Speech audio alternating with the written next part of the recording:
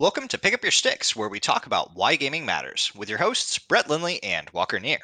I'm Brett, and today we hear stories of Walker's situational awareness in Ghost Recon Wildlands, fighting a fluid enemy in the Creeper World 4 demo, my Dungeons and Dinner night, and we also touch on the recent shakeups with Mixer, Twitch, and EA's move to Steam.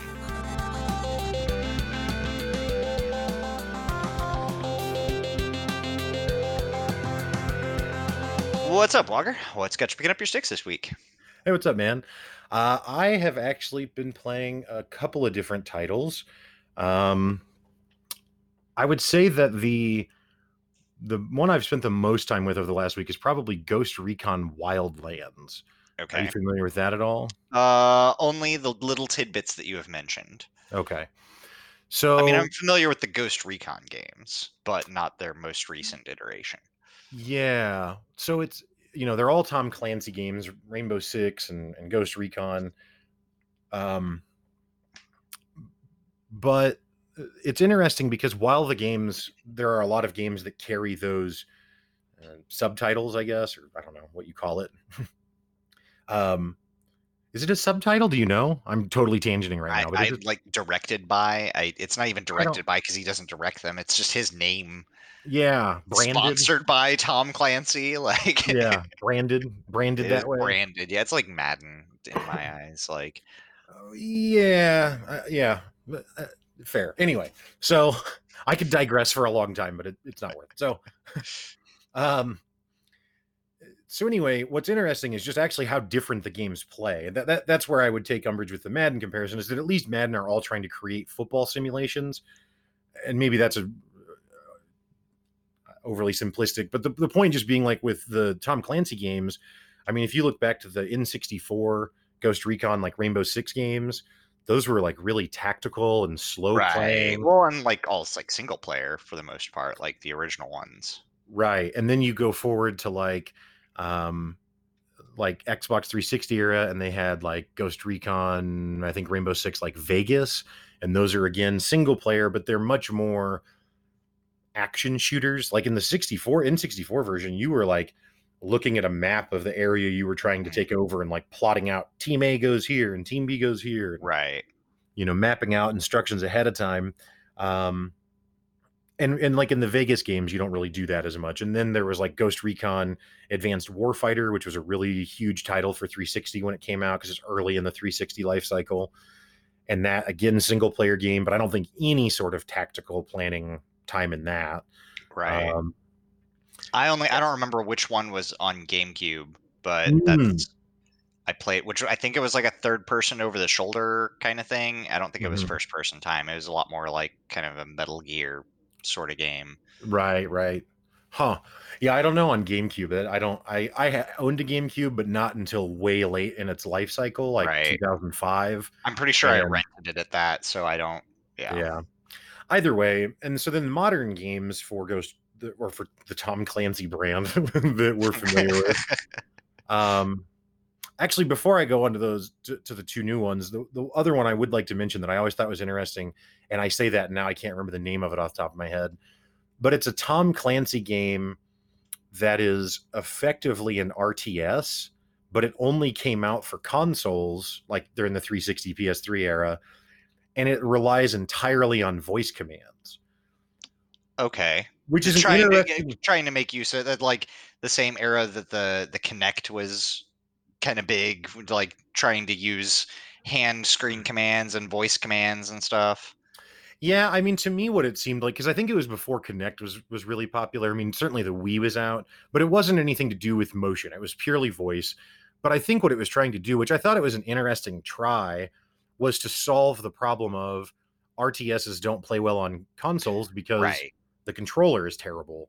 And you can't do, which I mean, I can't do probably 100 APM anyway, but you certainly could never get to like the professional RTS players just command speed, where they're doing several hundred APM actions per minute. Right. Um, and so it was like a way to try and solve that because the way you would do it is you would say like, you know, um, squad one attack sector Charlie or squad two defend sector Bravo. And all the sectors and squads were very simply named and named with things that were easy to voice command that weren't overly Right. complicated.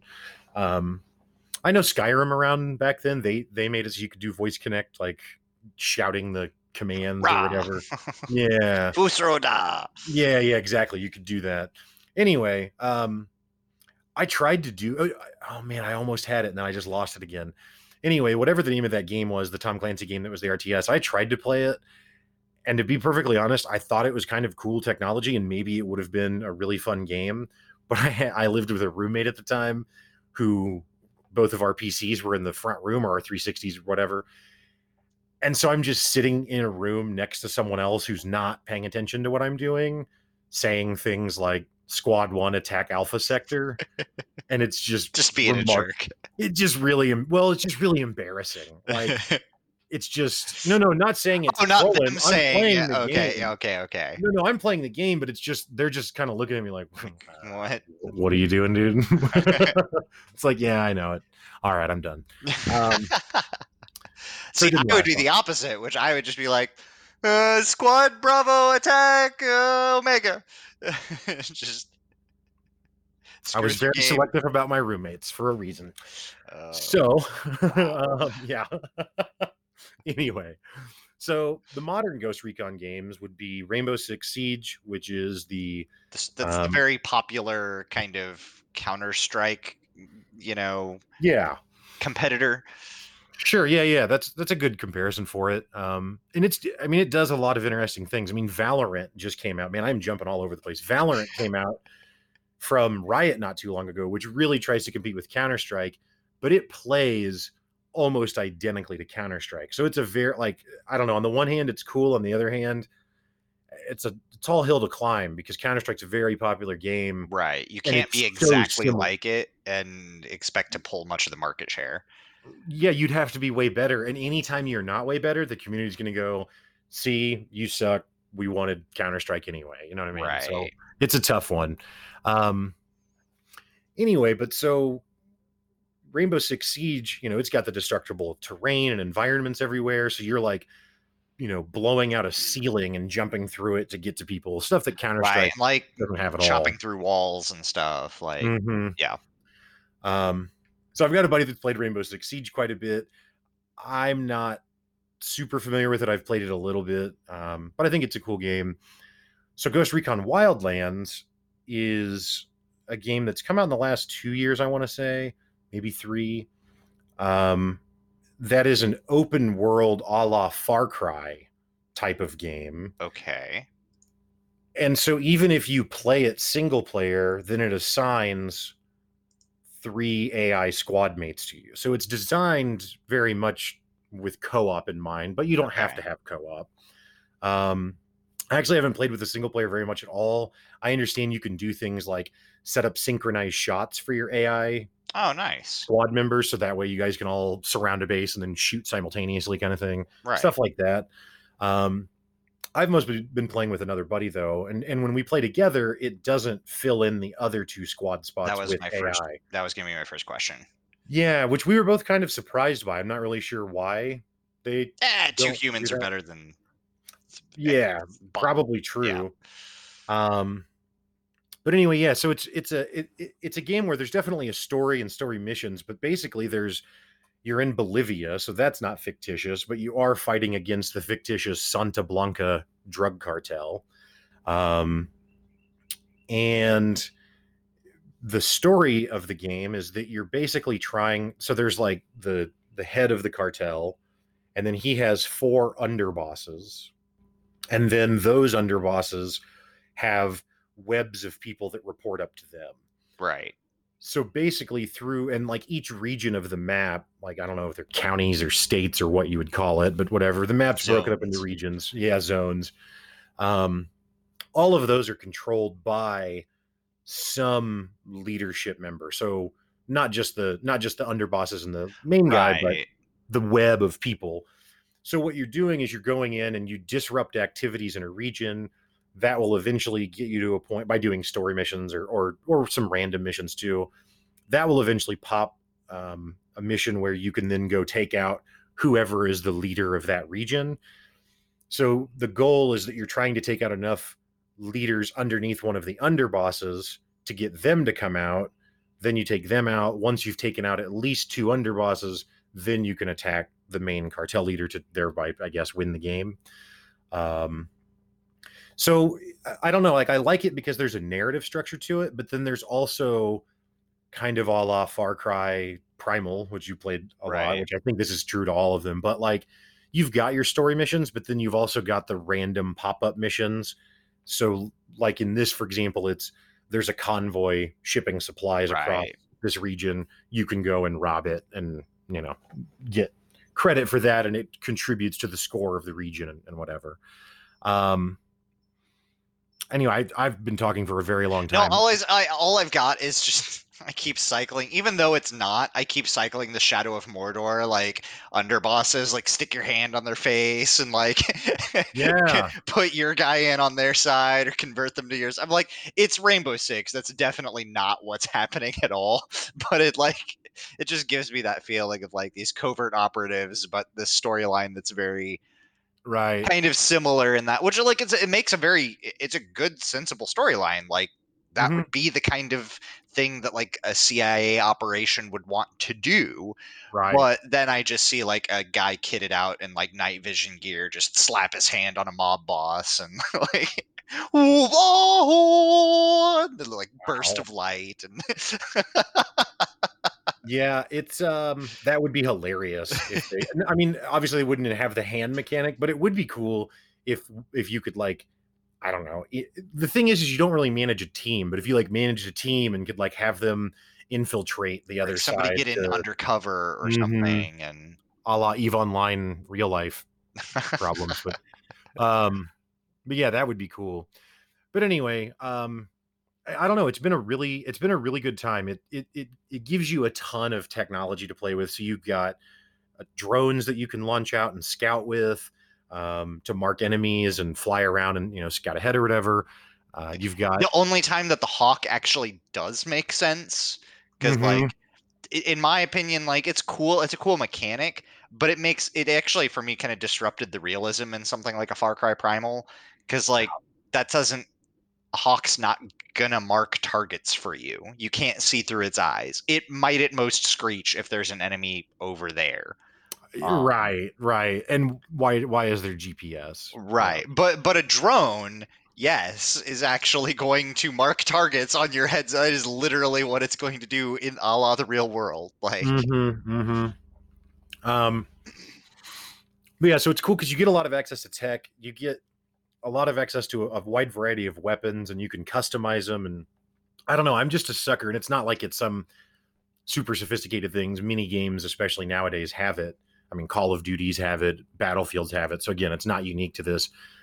But I love every time when you open a like an inventory screen in a shooter like this, and you go to customize your gun, and it like shows the gun like all kind of splayed out with all the mhm. parts separated, and you can kind of tweak each one individually. And I don't know, it for someone who's not a gun guy at all and doesn't know that much about it, it just feels like a cool way to see the hardware, I guess For you could sure. say. Yeah. I find Uh, myself enjoying those as well. yeah, Anytime I I can mean, upgrade a gun, it's like that's it really isn't like they might as well just make a game where the gun is your character and the human wielding it doesn't matter. Like that might be brilliant. because that's really what it is. Like it takes Yeah, up that's the most of the true. you're upgrading. You're not upgrading the person much. You're upgrading the Right. just go straight D&D and make it a spiritual weapon with a consciousness, and it doesn't matter who wields it. It you know seeks Yeah, out better parts and I've actually kind of played a game like that.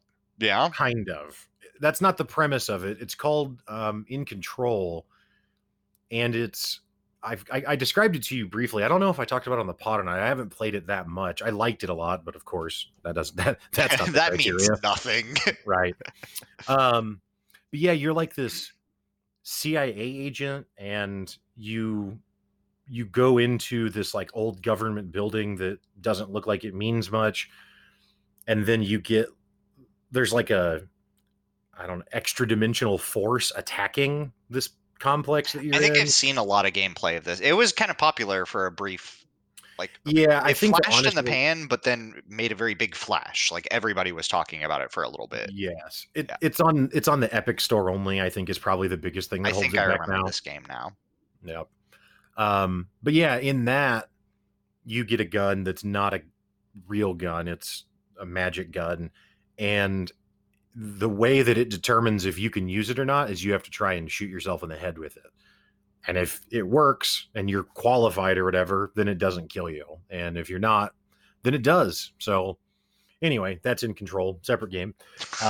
But kind of the gun has its own mythology or not Right, character per right. se, but I still kind think of you that. need to be the gun though. No, you're right. You're right. That's the big change. The character wielding it shouldn't matter. And in fact should kind of GTA change frequently, like NPCs, like it doesn't the person wielding it doesn't matter.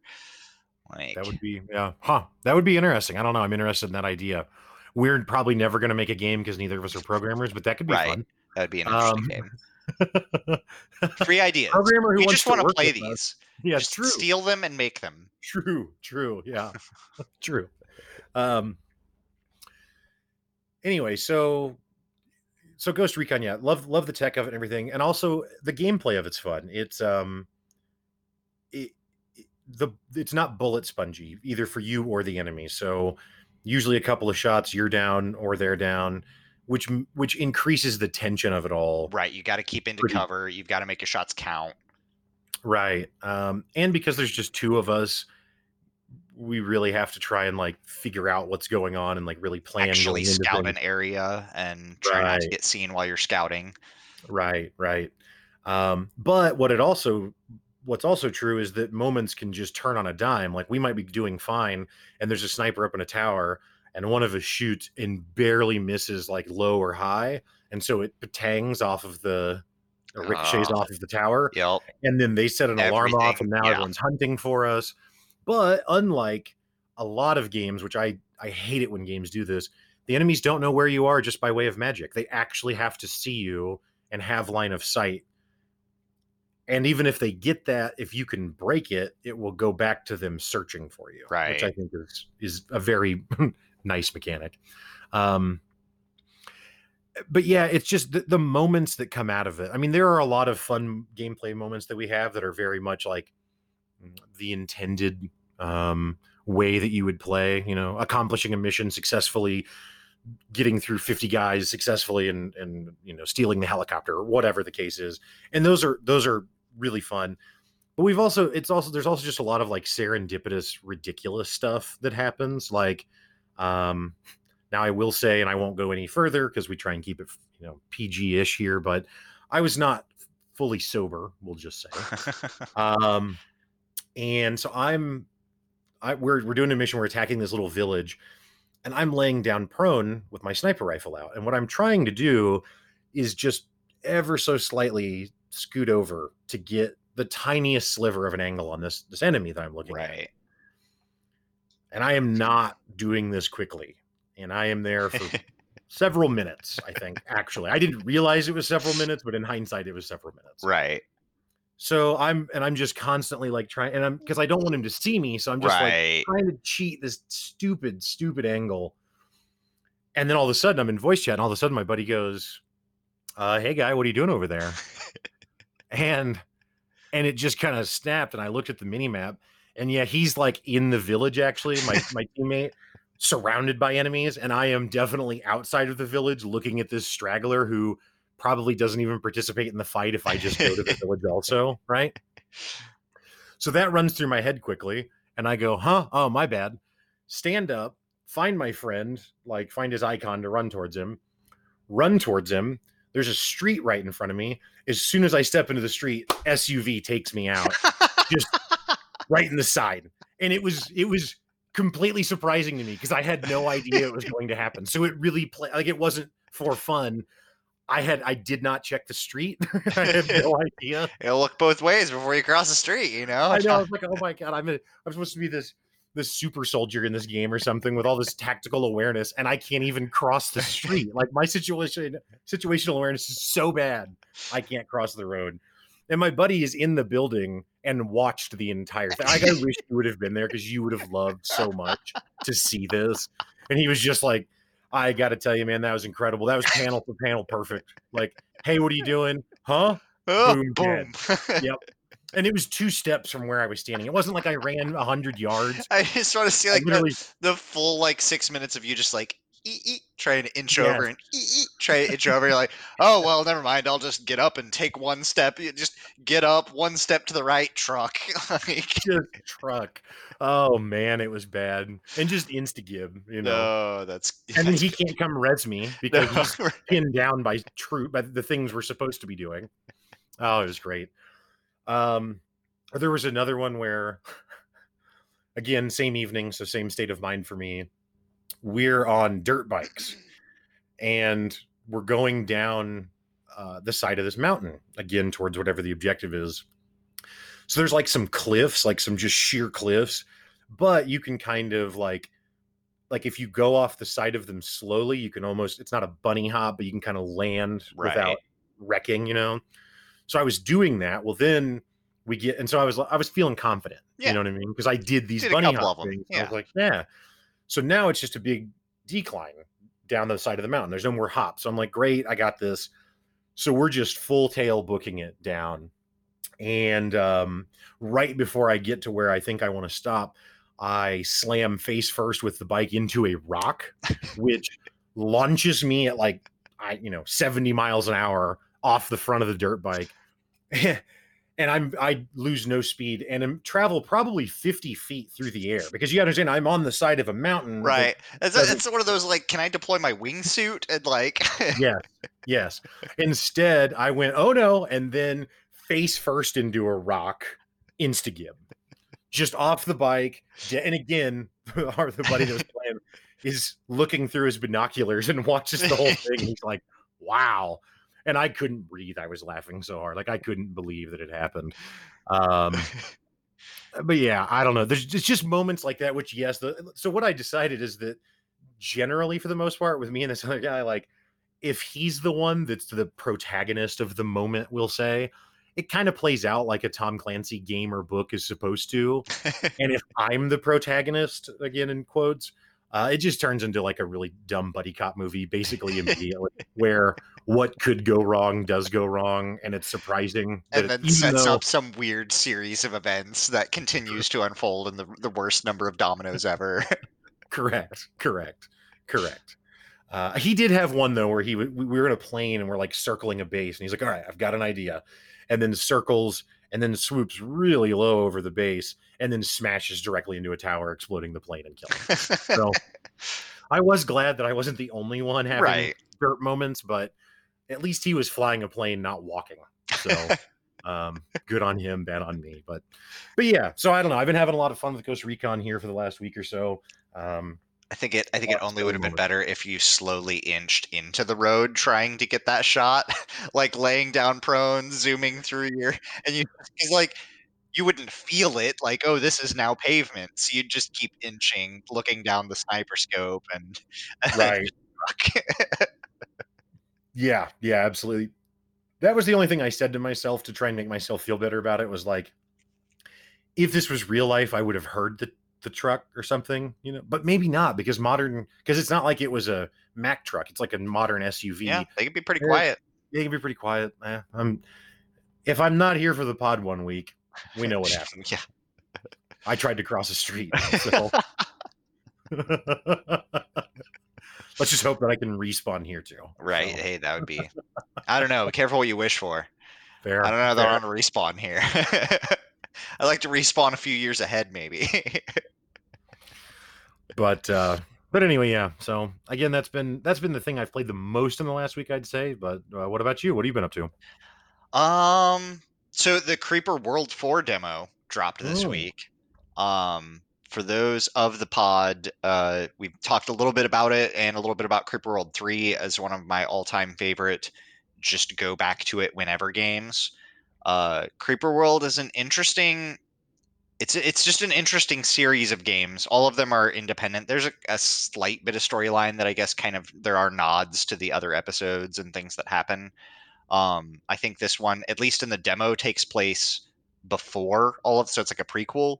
Um, I had no idea. Yeah, I mean, I pay a little bit attention to the story, but the story's not where it's at in this game. It is one of the most unique takes on.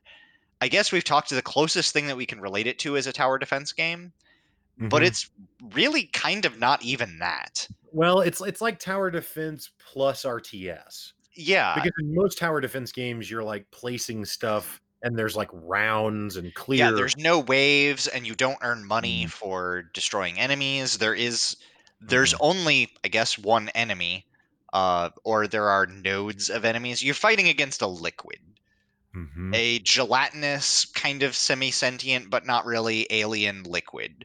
And the only action it takes is to generate more of itself. And there are a few spots on the map where it'll have like things that generate more of it and just constantly spew out liquid. And you build various buildings slash turrets slash towers that can lift up and redeploy in other areas. They move really slow.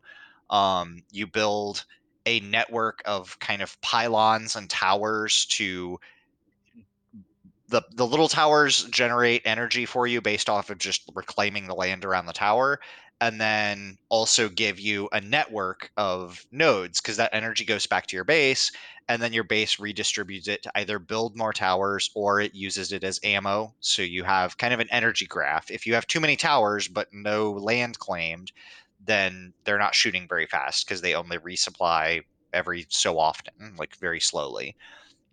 But if you have a lot of these towers set up, then you have a vast network to generate energy. You can have a bunch of towers, and they all have to be within a range of one of these little nodes or pylons or whatever. Um, and the the 2D versions of the game, so 1, 2, and 3 were all top down.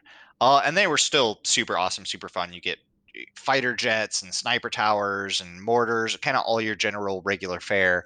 But moving into 3D, he's done a lot. It's developed by one guy, Knucklecracker, and he's done a lot to make real fluid dynamics in the game.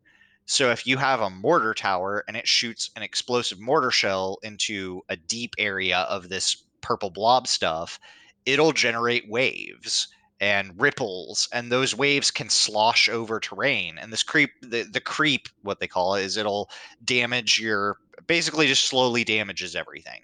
So if it touches a tower, that tower is going to explode pretty soon.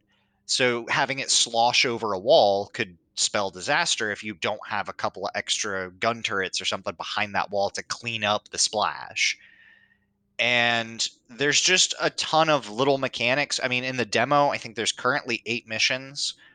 Most of the missions are probably about, if you're playing them slow, like I do, about 15 minutes or so. The mm. last couple of missions are easily half an hour, 45 minutes. Um, and yeah, I, I was just interject that some of us might take longer than 15 minutes, even if we're quote unquote going slow. That's all. Anyway, go on. I mean, like 15, 20 is, I feel, Mm. up and up. Sure. Well, you made it through all of, were you playing them for an hour each? No, I don't think it's an hour each. Okay. I do just I feel like what happens honestly, and it's what makes me think of it as an RTS, I think, is that just like an RTS, my innate way that I want to play is like I want to build one building and then wait. And then I want to build one guy and then wait. And it's this really slow, methodical thing. But it turns out you can actually just blast out towers pretty quickly. You know Yeah. what I mean? Like you can Especially if go. you start like, because you can pause the game at any point. It's an RTS, but it's single player. You can pause at any point. And there are a lot of fine mechanics. So there's like blue ore areas on the map, and if you put a miner on those areas, it can either generate what's called like blueite, which is one of the game's resources, which you can use to make anti-creeper, which is your own liquid that will repel the creep, and kind of matter and antimatter, they annihilate each other kind of one to one. It protects your areas too, so if you cover your areas in anti-creeper, they're say kind of safe. um, but you can also switch it to generate energy. And so, the last mission that they released in this update this last week, you have to micromanage like these two little patches of blueite between, do you want to get the ore, or do you want more energy? Because you can't take enough land, because land energy generation is your primary way of doing it, but you just can't, you don't have the resources to spend on that in the early time of the mission. So you've got to kind of flip them back and forth and pause and check your energy graphs and see, like, can I afford to build towers right now, or do I have to build weapons? Like, there are other enemy units that will spawn. So there's like spore towers that will launch blobs into the air, and wherever they land, they'll explode and drop more of this creeper. And the only way you can take them out is either wait for them to land and just destroy the creeper they spawn with turrets, or have missile towers. But then they have to rearm them, you have to mine another resource and have a factory that like reprocesses it. And missile turrets shoot kind of slow, so if there's a lot of spore launchers, one missile turret won't defend you. Even if it can defend the whole area, it can only take down one or two of these spores. So you got to build a bunch of missile turrets, but you can't afford to build them, because then if you build nothing but missile turrets, a wave of creep splashes over your base. There's like a collector creep, which will just, it only collects creeper that spills over top of it, but it stores it until it reaches a certain limit, and then it unleashes all of it in this massive wave.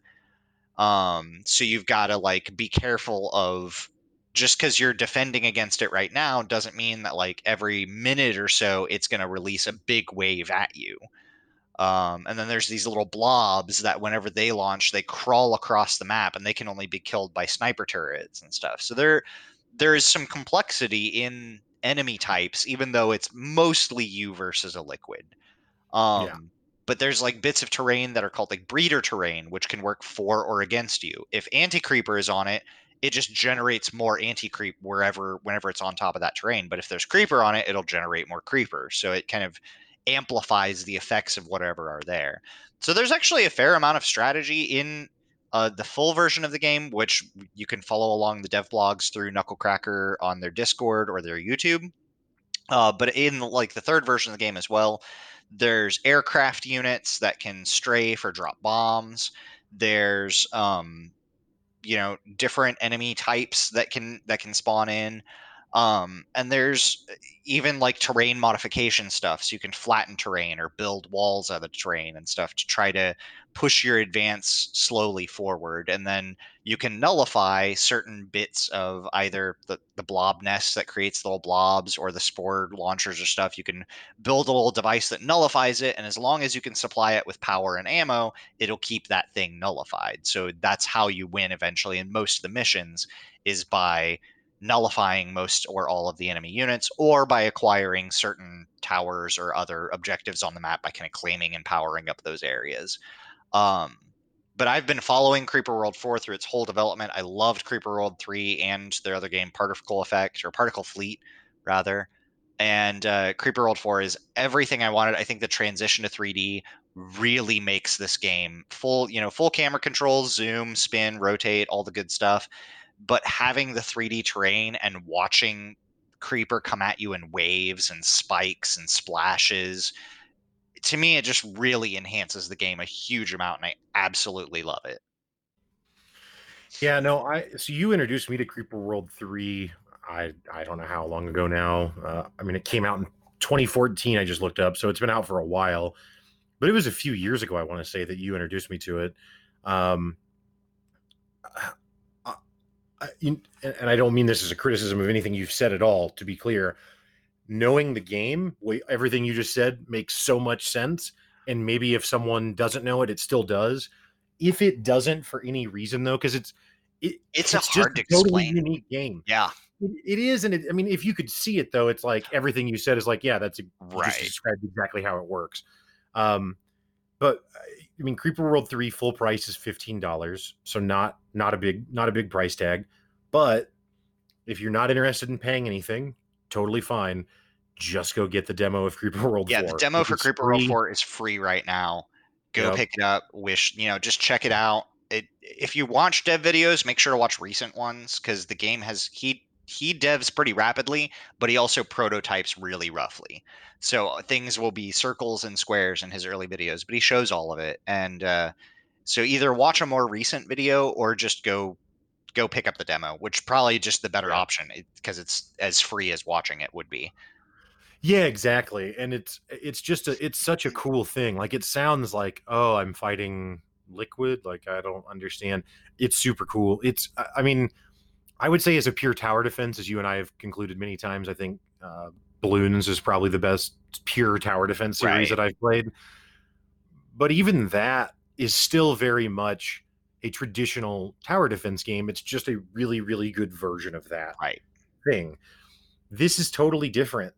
And it's not because it borrows from RTS and tower defense, but it just I don't know, man. The way that the liquid mechanics end up playing out, and for it being not a very menacing enemy, like it doesn't have a face, it doesn't Right.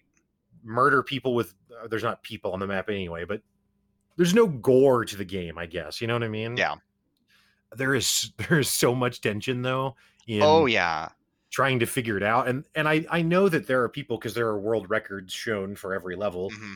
There are people who are like infinitely better than I ever even want to be at the game. Oh, a lot of the speed records are set in like under a minute for most levels, under 3 minutes for like the insane difficulty levels, which I just Hmm. that takes so many risky moves and When I was playing through the demo, I was usually in the upper thousands. Like I think the lowest right. I ever got on a leaderboard was like 7,000. But that might have just been the last mission I played, which might mean that that was just how many people had played up to that point because the demo was pretty Right. new. So I don't know. So I might have been very bottom of the leaderboard in all levels. I don't know. Um, but it's a super interesting game, super cool game, and one of the more innovative things that I've seen. Like everything has something to compare it to. I mean, even yeah, I mean, yeah, almost everything feels derivative in some way, and I mean, I guess it kind of borrows from again RTS and TD, but I don't know. I But feel only a like little it's bit. Even some of the other like kind of real time tower defenses, like I'm not Rise of the Mutants. I have a couple of them. I've played a few of them. But one of the big things is there's just not. You don't have a like money that you have to spend to get your stuff. You can build if you want to build the most expensive tower right out the gate, you can, but you're limited by how much energy you can produce and how fast you can transmit it. So if you can only produce 2 energy a tick and that thing costs 100 energy, it's just going to take forever to build that thing. Now, if you have a defensible location and it doesn't matter, then go for it. But if you build up your energy generation, like it's just all constant. And once you have it, when you spend it, you don't lose it. right. It's literally it's just you constantly. It's a constant drain versus a constant production. Yeah, And so if you do defend an area or you nullify a creeper spawner that's spawning a bunch of this fluid, you actually quote unquote get money from that because now you're not wasting energy refueling guys with ammo for that area. So you actually end up with a surplus of energy where you might have been at a negative before. well, and what I also really like is that you can move all the guns. So you build this elaborate gun layout maybe to take out a certain spawner, but then there's another one on the other corner of the map. Well, you don't have to just have all that wasted infrastructure. You can Right. just pick it up and move it all over to the new area and go, which I really appreciated. I like that you can that most of the weapons have like some ammo in them so that you can lift them up and move them outside of tower range. So maybe they're not connected to a tower, but there's a hill that has just a very thin amount of creeper on it. You can move some turrets up there, they'll shoot it all down, and now that land is clear. And even though they're all out of ammo, it buys you like 30 seconds to build a tower up there before the next wave of liquid flows over. And if you Hmm. can do that, now you've secured that location and now you have a new front that you can move into or whatever. And it's a surprisingly strategic game for, it has its faults. It is one developer. Some of the GUI stuff is kind of plain or maybe not the as well explained or as kind of natural as you would think it would be. But the developer is also super open to feedback. Several of the things that they've done a couple of developer chats, several people mentioned in chat of like, hey, these are things we'd like. actually are things that are already in the game. None of us knew how to access them though. So there's a few Mm, keyboard shortcuts and stuff that really aren't elaborated on very well. The story is super cheesy, but whatever. It's all text based kind of, informational type stuff, and there is information in there that's you still want to read it because it's important to know how the level works, but it's kind of corny and whatever. I like that though because it almost feels like playing through a B movie. Like if Starship Troopers was versus Goo instead of versus Bug Aliens, it's like playing through that. And for me, that's actually kind of it's campy without either forcing itself to be campy a la Blood Dragon, which it's great if you want to do that, that's fine, but it's also not trying to take itself too seriously either. And so I think it fits a really good middle ground in its presentation of what it is. It kind of knows what it is, but it also just does it so well. right. Yeah. I haven't finished all the levels in the demo, but that's because I don't ever finish any game. So it's even a Even a demo. demo. Yeah. But no, it's great. It's great. And like I said earlier, if you don't know what we're talking about, or it's like, man, just go do the demo. It takes 2 minutes to download. It's a tiny thing, and it's a really cool game. It's a really unique experience. Yep. Um, so non-game related, and you probably won't want to talk about it very much, and that's okay. We don't have to, but I feel like it's worth mentioning, and that is something that I'm curious to see how it will continue to unfold, and that is that EA, I know EA, um, I don't know if they're moving away from Origin entirely or what they're doing, but they're releasing all of their games on Steam now. Oh, and Like, they're also pushing a lot of things over to the Switch too. yeah, well, but I mean, I mean, that's those just are that's ports. console. Yeah. Right, right. I mean, but like Origin I mean, these games already existed on PC, but they have been locked down on EA's own platform, which is Origin, Right. which a lot of people, especially in the PC gaming community, hate. That's why Epic caught such a backlash last year for Mhm. doing the same thing. Really, I didn't really care when excuse me, when Epic did it because we had already crossed this line with Origin and Uplay, and I don't know. There's probably more GOG, Right. GOG Galaxy or whatever, um, but yeah, there. I mean, so it started with like the Command and Conquer remaster Mhm. came over, but now like Titanfall 2. I mean, I think maybe everything is showing up Well, over they there. had a giant EA developer sale on Steam Yeah. too. Well, that's when they brought Okay. everything over Yeah. because that was the Yeah, I was unveiling of wondering. I all. was like, I don't remember seeing any of these on Steam before. Nope, they That weren't. was when we talked about, how badly I wanted to play Mirror's Edge Catalyst, but couldn't. So, Right. I mean, it is still published by EA, so you still, even if you buy it through Steam, technically do give them right. money, I guess. But so while I wasn't mad at Epic because I can't control any of these companies, and again, this is ground we've already treaded before, I certainly am all for just having everything in Steam as much as possible. You know what I mean? Like I would prefer not to have 16 different launchers to log into. Right. Um, Now I don't know if they're doing it like Uplay, where like Uplay, if you own a game on Steam that's a Ubisoft game, you also still have to register it on Uplay. Right. And even when you launch it through Steam, it still loads It has to Uplay load the anonymously. Uplay. Yeah, that happened with Primal, which Far Cry. really frustrated me because it's like it has to load up a second launcher just to do nothing, Mm-hmm. and but eat my Mm-hmm. my very precious system resources. Right. Yeah. But anyway, so I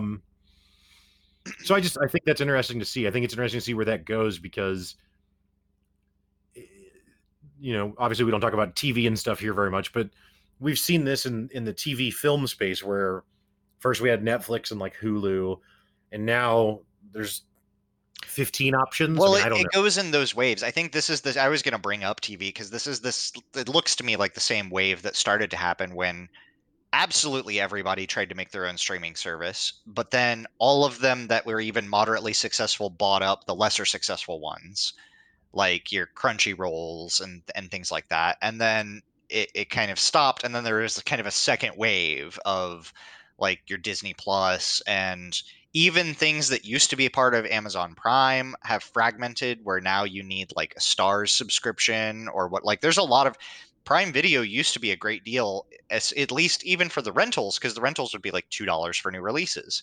But now there's a lot of things that you can't even rent without having a trial of one of these cable packages or something. And all of the channels now have their own package. So it's like you can't even get a bulk deal of anything anymore. But I think that Yeah. this is kind of that first maybe wave retraction in the video game. That's not even video game streaming yet, really hasn't taken off that much, but the video game services, that these platforms, who know, I would be fine if EA lost some of its grip and maybe just got bought by Valve entirely, but um, I don't think that's what this indicates. I can hope, then I could play Titanfall and Mirror's Edge and Right. Yeah, I mean, I think that it's just interesting to see EA kind of concede like, hey, us having our own platform to compete directly with Steam, except that we're largely only going to sell our games or independent titles, and not right. all of the independent titles, just some of them. It just doesn't really make I sense. And think it only works when you go aggressive. Like I really think that the um Lord, why can't I think of it? The Fortnite launcher, Epic, the like, Epic launcher, that really only works because of Fortnite money and all of like how aggressively they went after titles. Um, without that, I don't think it really would have worked. I don't think without a Borderlands or something else, some big ones and a bunch of indies. I think that, in my opinion, and maybe it's just proper contract negotiation too on their part. Not that I'm, supporting or for or against, but like we just had the announcement this week that Mixer is pretty much being canceled. I was going to bring that up too after this. Yep.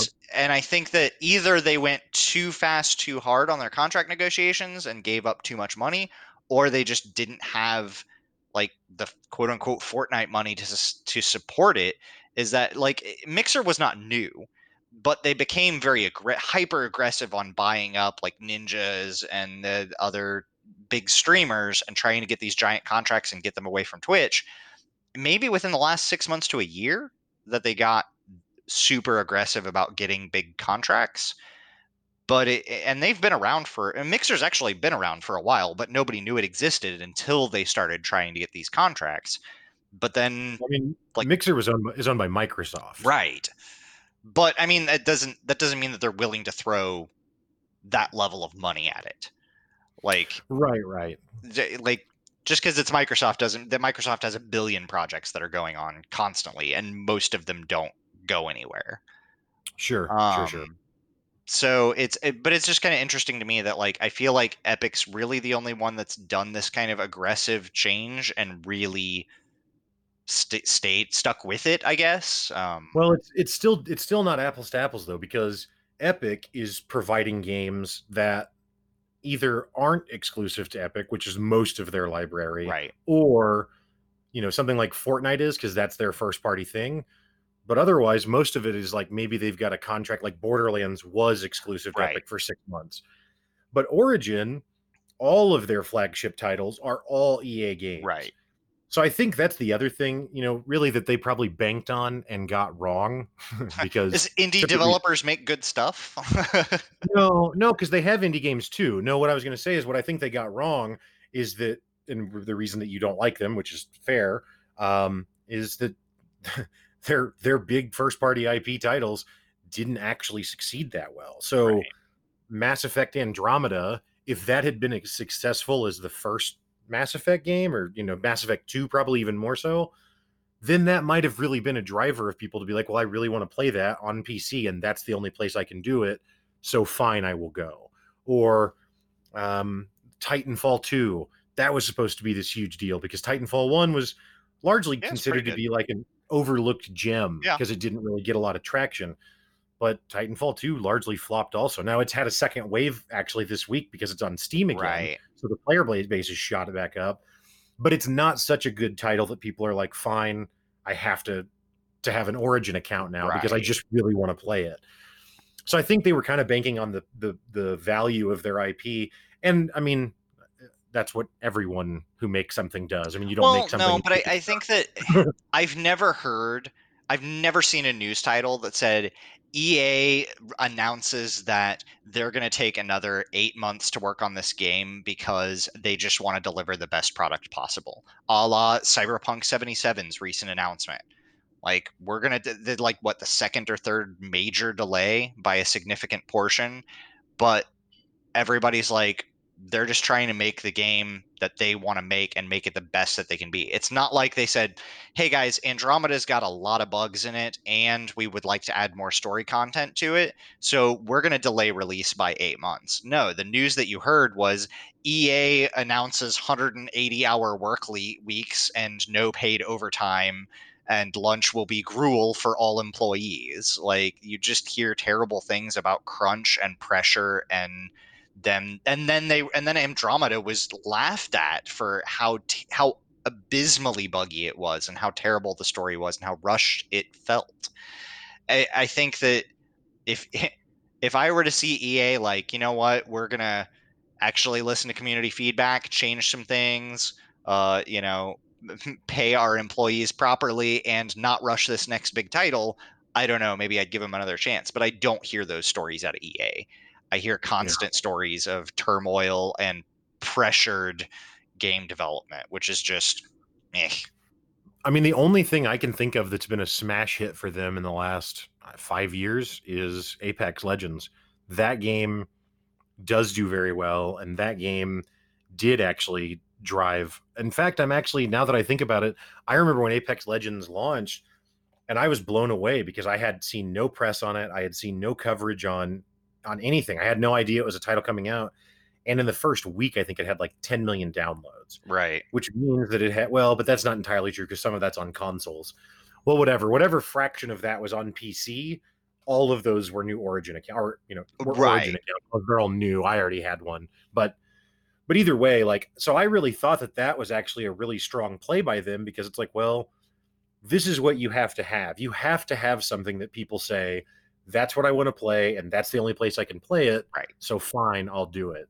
But if you don't do that, then I don't know how you win. And EA wasn't able to do that. Now, again, that's also because they're insisting that everything be exclusive. Uplay Mhm. and Epic, I don't think are going to do that. Now, I say that I don't know because I don't think Fortnite is available on Steam No, any longer. no, but again, it's kind of, they have a flagship, but they also have a sustained model of other titles. Well, and Epic, I mean, I don't think Epic is. I mean, EA has a pretty large catalog of EA Right. titles. I don't think Epic has that No, same category of not breadth of EA titles. status for sure. They have quite Right. a few, but not EA status. Yeah. So, I mean, because Uplay is not something that anyone cares about, as far as I know, but they also don't insist that that's the only place you can play things. Right. So, If Epic were doing something like also bidding for Borderlands, or if Epic were truly trying to compete with Steam, sorry, if EA were trying to compete with Steam and Epic, you would see EA buying up licensing deals for exclusivity on other new games and right, games that they aren't publishing. Um, right, so it doesn't really seem, and the fact that they're pushing everything out on Steam, it does seem kind of like they're throwing in the towel a little bit. And yeah, especially because that opens it all up to Steam sales, that opens, but mhm, like you said, you also see a giant surge in players for older EA games. And it's like, yep, the player base is just there, kind of like the viewer base is just on Twitch. Um, yeah. Yeah, I was surprised to see that Mixer, and they sold to Facebook, is who mhm, Microsoft sold or partnered with. They didn't right. sell it, but partnered with for it. Um, which I don't, not to go off on a Facebook tangent, but I don't know. I don't know what I think about that. I don't know if I like. I was really surprised. I mean, it makes sense to some extent because Facebook bought Oculus, I was gonna right? say, I So was really surprised that the Oculus worked on Face, like that made it more than one round. Because it Yeah. seems like Facebook is the killer. Like Facebook Cash, the cryptocurrency, that's vaporware. Like, so no, I agree. I mean, they're allowing the renegotiation of all the contracts, and Facebook isn't trying to push for exclusivity either, so they can stream on Twitch again. So most people are just returning to Twitch. And if they do sign a Facebook contract, most of them are trying to keep Twitch as an open option to multi-stream too.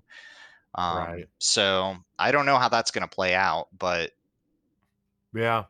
Yeah, I know that. I mean, for me, I don't think I ever logged into Mixer a single no, time. Like, I'm not a huge stream guy anyway, as I say, as we're live on Twitch. Um, but yeah, but if I am gonna check out a stream, I'm just already comfortable with Twitch. I've got Amazon Prime, which is Twitch Prime. Mhm. I've already got people I follow, the few that I do. Like, I don't know. I just don't. I'm I'm not not going to go to interested. Facebook to search for game reviews.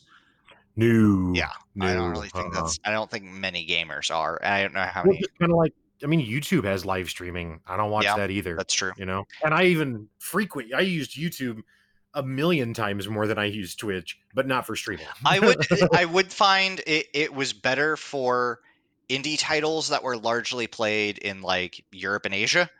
It worked. There were more. So like when I was big into Robocraft, there would be one stream on Twitch and like 12 on YouTube Gaming.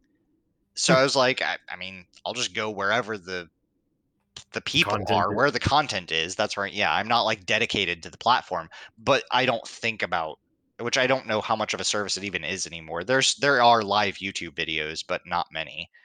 And yeah, I think for the most part, I'll just, if I am looking for something live, I'll go to Twitch. I think for the most part though, I just Google something and whatever shows up in a YouTube video, but I don't go for a lot of live content anyway, so That's what I was gonna say. I mean, I watch YouTube streaming for like news, like if there's I don't know, a presidential address or I don't right. know, I'm whatever the probably not case going to may look be. for a Twitch stream on that.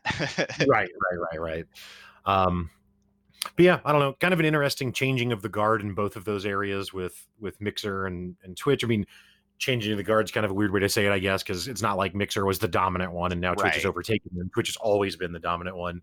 But yeah, just interesting activity, I guess, maybe Hmm. is a better way to say it in those spaces. Um, and yeah, like I said, good riddance to Origins exclusivity. Because that's, I mean, that I am one of the ones that did actually fall, and I say fall for, but I don't regret any of my decisions with Origin, but I did get Origin and even subscribe to Origin Access because I do want to play some EA Yeah. titles, and that's the only place I could. You know what I I mean? don't hate anybody that plays EA, and I don't hate talking No, about I it don't think either. you do. I do like poking fun at it as the giant mega evil corporation, but Sure. that's just because I've already dug this hole and I'm not about to get out of it. I'm gonna stand tall with my shovel and I get it. Um, but yeah, so anyway, that was just a complete side rail from actual playing of games. But anything else that you played in this last week? So the D&D campaign is finally Hmm. kind of taking off. It's really more like Dungeons and Dinner at this point because there are several chefs in the party, myself included, and I think we're all Not somewhat, D&D chefs, real yeah, chefs. real chefs, real actual human chefs. Um, and we're all kind of competing for trying to outdo each other on like which is not really outdo each other. That's the wrong way of saying it. We're all trying to cook awesome food for everyone. Oh no, outdo is fine, and yeah, like oh, what a horrible plight you find yourself Right. in. It's the best way. If you're going to try to outdo somebody, outdo them, by having a Yeah. potluck. So we just had like sous vide and then smoked pork belly in like these sandwiches and with a custom or homemade aioli sauce. Those were delicious. I made my dumplings, make little fried gyoza, which come out amazing. And then we had just Asian candies and snacks. And so when we pause like halfway through, a mission or whatever, our, role play for an hour or two, and then it's dinner time and it's dinner lasts for not, it's not like, hey, pizza's here. Okay, cool. Let's get back into it as we stuff our faces. It's like, no, we pause the game, clear the table, and just kind of eat food for 45 minutes as we like cook up and serve appetizers are coming in, and it becomes this kind of round robin thing. So Yeah, I had a package of ramen and a couple frozen egg rolls, so I kind of where you're yeah, at with yeah, it. you chow on that for 45 minutes as they I had to pause my gaming sessions to enjoy my dinner. oh. We have Anyway, discussed how maybe we do need to just do a pizza night though, so we can get, because like over a 4 hour gaming session, like 1 hour being dinner is a quarter of the time there, and for being able to only play once a week, but it's hard to turn down amazing meals. Like I'm kind of willing to right. sacrifice some of that time, but we are we are all hitting, we all got to level 2 and are starting to do small character things, but we're still very squishy 15 HP guys that almost got wrecked by 6 goblin things.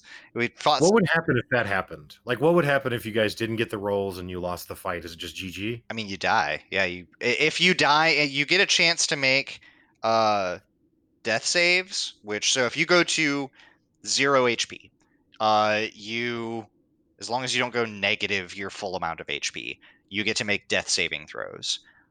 Which means basically when your turn comes up, you get to roll a d20. If it's over 10, you make a success. If it's under 10, you lose a success, or you make a failure or whatever.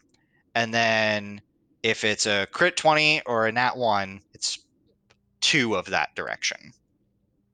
If you make 3 saves, you stand back up at 1 HP, or at least become conscious at 1 HP. If you fail 3 times, you are dead and your soul is released from your body. Now, it depends on the DM, the campaign, any number of things. There are ways to get your character rezzed, but that's probably 6,000 gold, which is very expensive in D&D terms, especially at level 2. I have 9 gold. I think our richest player may have 40 gold. So 6,000 is out of the question.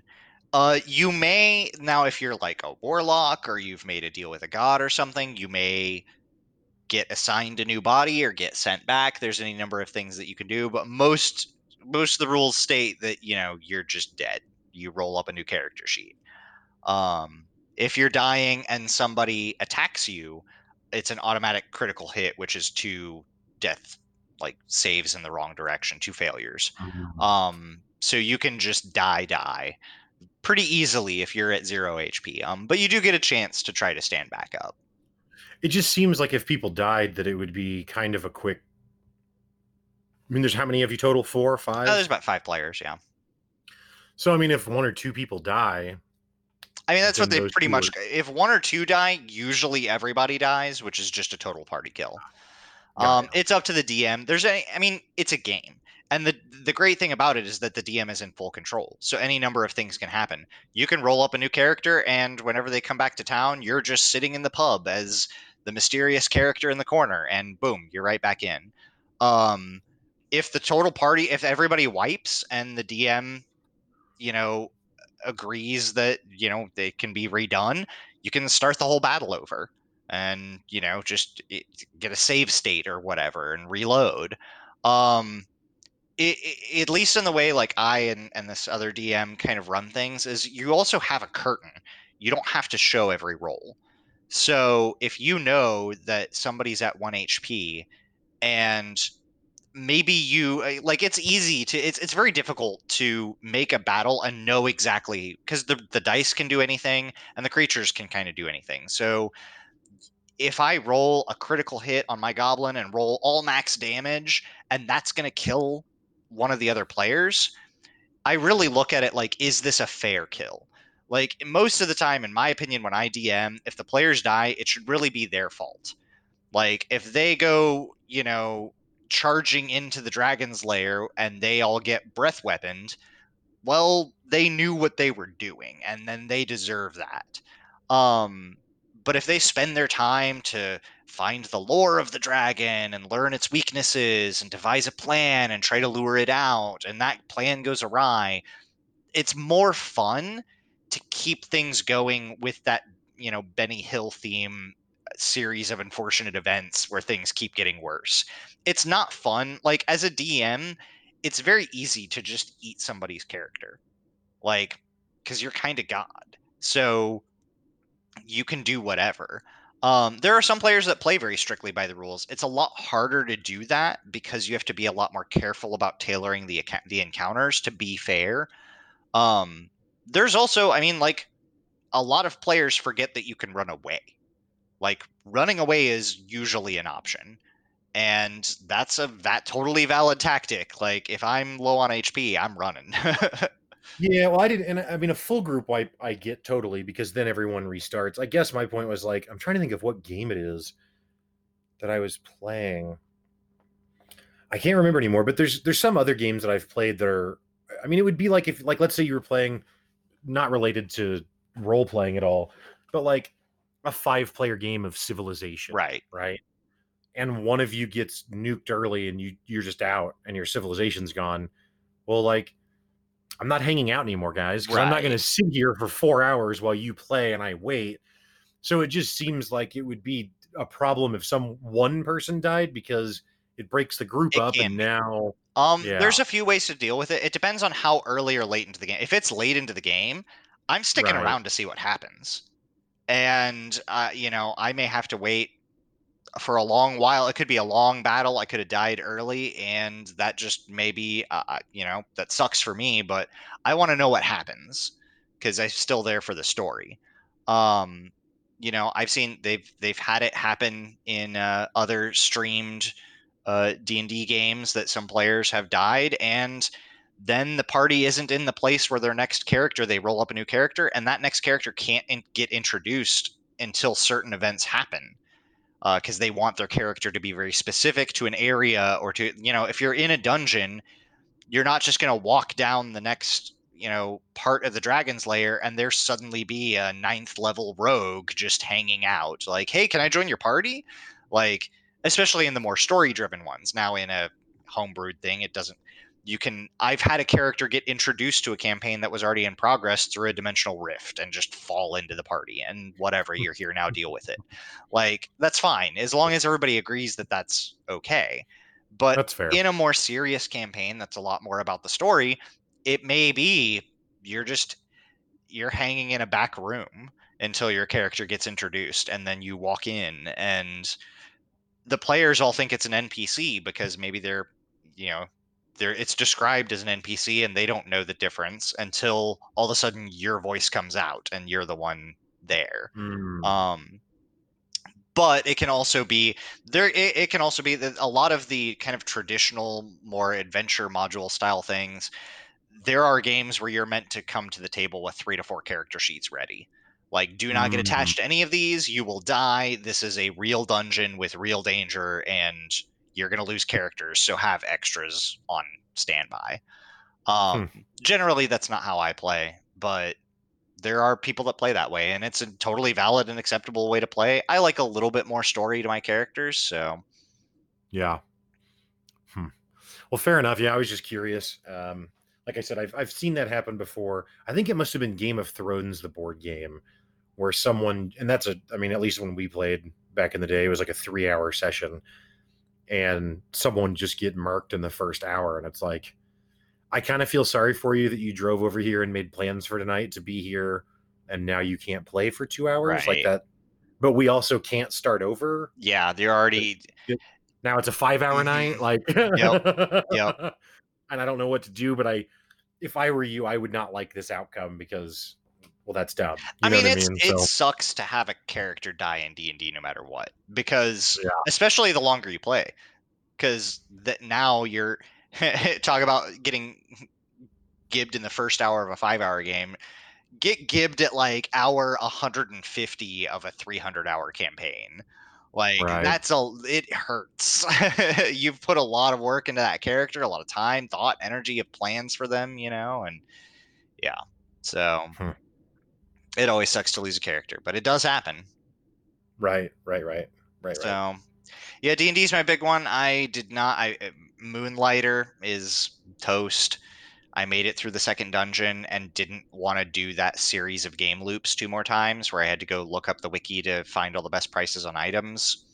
So I'm I haven't uninstalled it yet, but I'm ready to. I'm not going to return to it. Yeah. It's not a bad game. It's a good game, and I think if you like that game style, it's an awesome game. It's just not for me. I want more of the shop. So that was, whenever we first talked about it, that's what I shared with you that my conclusion was. I don't think I played it as long as you did, but the combat's okay. It's a little more unforgiving than I like. And if you played it for long enough, then it's probably not, because you can get used to it. But I wasn't compelled enough to get good at it. Right. And the shopkeeping part was kind of underwhelming. So it was just like, meh. Yeah. I think it's pretty. I get it. I can see why it's appealing to some people. It's honestly, and it's not a roguelite at all, but it's kind of like the way I feel about roguelites. It's like, I get it, and I'm not mad that it exists, and I don't wish they didn't make them or something. I'm not first in line to buy roguelites. Right. Though. Yep. Just not my thing, usually, at least. So yeah, I think that's most of what I played. I am kind of back into an Archero kick. I had picked that back up while playing Moonlighter, and then just kind of am full force back into that. And my mobile time is there. It's just the same as it always is, though. It's a dinky little adventure game time waster. So yeah, I played some Archero actually over this weekend. I made it to the third level, or the third dungeon or world or whatever it's called finally. And yeah, it's still good. I actually played enough until I exhausted the credits that I had to start. Which is actually kind of hard to do, because usually by the time you get through 2 or 3 levels, you've recharged another level. Yeah, I don't get very far into the third world though. I get to I think I'm getting to level 19 in that, right. And then I get to the boss, which is this dragon thing, and the cutesy little puffy dragon. No. Or the big giant maw dragon. Giant golden dragon. Yeah. I was going to say the little puffy dragon is deceiving because it's cute and happy, and that one is the one that always wrecks me in the later missions because it gets some ridiculously difficult to dodge powers. Yeah. It's kind of weird because it's in the later levels, it gets a little bit like a bullet hell, but unlike a bullet hell, there are no real patterns. There are, but they can be very random. Where a bullet hell is meant to have these wave patterns that you go through and kind of memorize. You can't do that in Archero. No. Sometimes you just walk into a room and 500 things shoot all at you at once and you're done. Right. Yeah, I do. I don't know. I get that it's mobile and it's free, so people don't work for free, and I don't expect them to. I don't know. I there's a part of me that wishes I could pay $5 one time and then get way more drops so that I could fuse stuff together. Right. Yeah, that is the only set, because it's I do want to fuse more items, because they've done a lot of work to make the items now get abilities as they get fused. So the higher tiers get new upgrades and abilities to them. There's new item drops. Now I've got there's ultimate skills that you can get, which you either double tap to activate them or they just activate automatically. I got one that's apparently fairly rare that just gives you another skill, which is the only way to get skills after your max level. And especially in the longer dungeons, it has paid off. It's been the make or break, and the only way that I've really gotten to advance a couple of times. So there are a lot of new things. I do agree. I wish there were more loot drop abilities. Like you said, like a $5 to double the loot drops or something.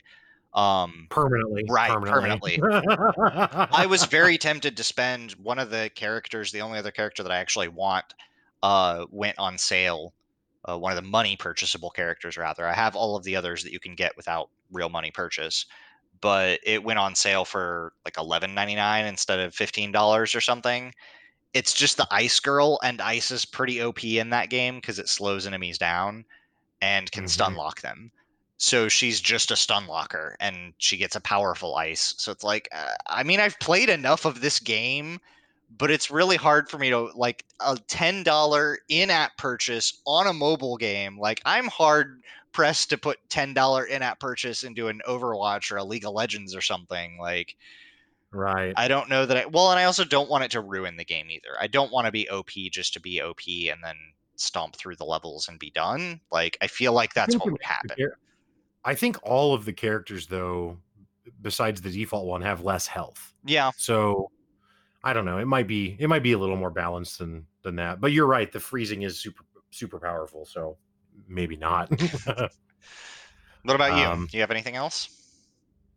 um, no, I don't think so. I've been playing a little bit of this game, Stellaris. But I think I'll save that to play some more throughout this week and maybe jump into that next week because it's a really cool game. But I've played it before, of course, and then came back and played a few hours of it. But it was literally just last night that I played Fair enough. like 2 straight hours. So it's not. I think it's still on the You've radar. also I think it's pushed some still, recommendations. I may look at it. I don't know. We'll see. man. Yeah. So the people who make Stellaris also make Europa Universalis and Crusader Kings. Paradox is the publisher. Okay. And all of them follow this theme. So now I am just going to talk about it very briefly. All of them follow this theme. I won't go into my own personal stories as much, but just to explain the premise of it, it's kind of like a 4X game in its pacing, but it's real time. Right. Now, something that would be compared to that would be like Sins of a Solar Empire, but Sins of the Solar Empire is much more like an RTS paced like a 4X game. You do still take over different planets and stuff in that. But in Stellaris and in Crusader Kings and in Europa Universalis, unlike something like a Civilization where you pick India and your leader is Gandhi and you are just Gandhi for an infinite number of years. Yeah, and you're not even really referenced as Gandhi Right. outside of like maybe the leader interaction screens or something. But it doesn't really matter that you're Gandhi as far as gameplay goes. Well, in the Crusader Kings and again Stellaris and Europa, the Paradox strategy games, you very much do actually play as the nation, not as a leader of the nation that is like this omnipotent commander, Instead, it's like you start out with a leader, and depending on your government type, you might be maybe you're in a democracy, and every 10 years in your civilization there's elections, and so every 10 years the leader that you have potentially changes, and they have different stats and different attributes and stuff that dictate how they will rule. And there's just a lot of that, and I will say Stellaris probably leans into that the least. With Crusader Kings in Europa, I mean, you might get a guy that's a king that's like a great king, and then his son is just like a complete Derpfest idiot. the fourth. Correct. Yeah. Right. And is there much way to counter that? bad. Can you try to assassinate him and get somebody else, or are you just stuck Sometimes, with it? Sometimes, yeah. Sometimes there might be ways to assassinate. There might be ways to. The thing is that you're also not exclusively just trying to dominate the world. Right. So you might, like in Crusader Kings in Europa, like you might play as a minor lord of the Kingdom of France. So you're not even the king of France. You just own a little section of land, and maybe throughout the generations of your kingdom, you try and expand it and marry off and it presents you with little scenarios that come up like, hey, we just discovered in Stellaris, which is sci-fi, hey, we just discovered this abandoned spaceship. Do you want to search it and try and salvage it? Do you want to leave it behind? Do you want to report it to these other people? And there's just these kind of RNG events that pop up that then also dictate, how things are going in the Empire. Right on.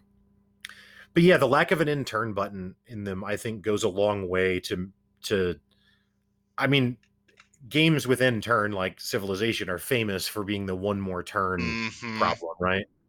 And I think Stellaris and Crusader Kings and all of those Paradox games all actually do that, but even worse because you don't know that you're not ending turns. So you can very easily just lose track of time because you're just like, oh, cool, now this happened. Oh, right. You're just focused on a thing. You're not focused. Right. You don't have that break of checking, did I do this? Did I do this? Did I do this? Am I ready to end my turn? Yes, no. Right.